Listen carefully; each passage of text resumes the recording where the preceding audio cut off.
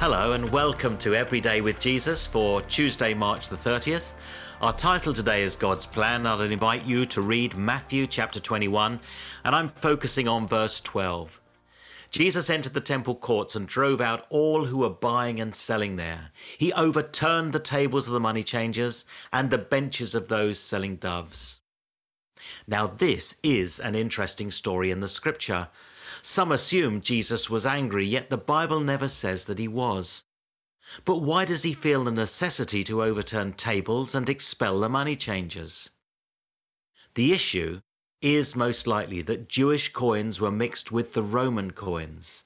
The latter bore the image of Caesar, and Jesus made a clear distinction about giving to Caesar, or the world system, what it is owed, whilst giving to God what is owed to him. You can read about that in Mark's Gospel, chapter 12, verse 17. Jesus makes it clear that the temple is a house of prayer, as declared by Isaiah. There is a distinction made between God and the world. Jesus is demonstrating that there is much that will distract us from God in the opportunities and activities life affords us. We must always have an eye to remain focused upon God, and that may challenge some of our preferences as we embrace life. Of course, we know that we are indeed today's temple of the Holy Spirit.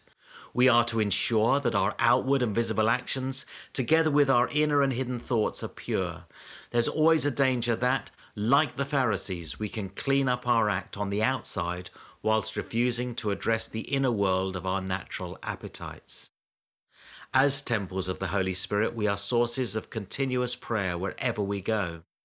St. Paul reminds us in his letter to the Thessalonians, we are to pray without ceasing. So in short, we have a responsibility to ensure we are fit for the purpose of prayer and service as God intends. I must ask myself, in everything I think and do, am I responding to Jesus' invitation to follow him? I recognize it is all too easy to attempt great things for God, yet to compromise on the faith that alone will give them value and virtue. Now, something I'd invite you to consider today is to review what you do and why you do it. Consider if this is how God intends you to live as a temple of the Holy Spirit, and use scripture and a concordance to help you find your way into God's word, God's truth for your life.